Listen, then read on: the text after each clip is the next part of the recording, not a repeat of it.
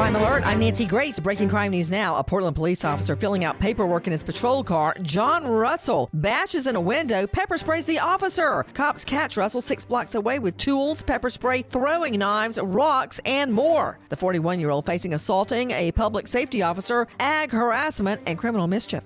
Georgia Highway Patrol officers see a white Ferrari weaving in and out of traffic at 150 mph. Rapper Lil Yachty facing reckless driving and speeding charges. With this Crime Alert, I'm Nancy Grace. Are you a survivor of sexual abuse while in the Boy Scouts? You may be entitled to compensation, but your time to file a claim is limited. Call 800-995-3277. As a result of thousands of victims filing sexual abuse claims, the Boy Scouts have filed for bankruptcy protection, and the bankruptcy court has set November 16, 2020 as the deadline for abuse survivors to file a claim. Call 800-995-3277. That's 800-995-3277 for more information. Your call is completely anonymous. Go to officialbsaclaims.com. Sponsored by Mark J. Byrne and Partners, LLP.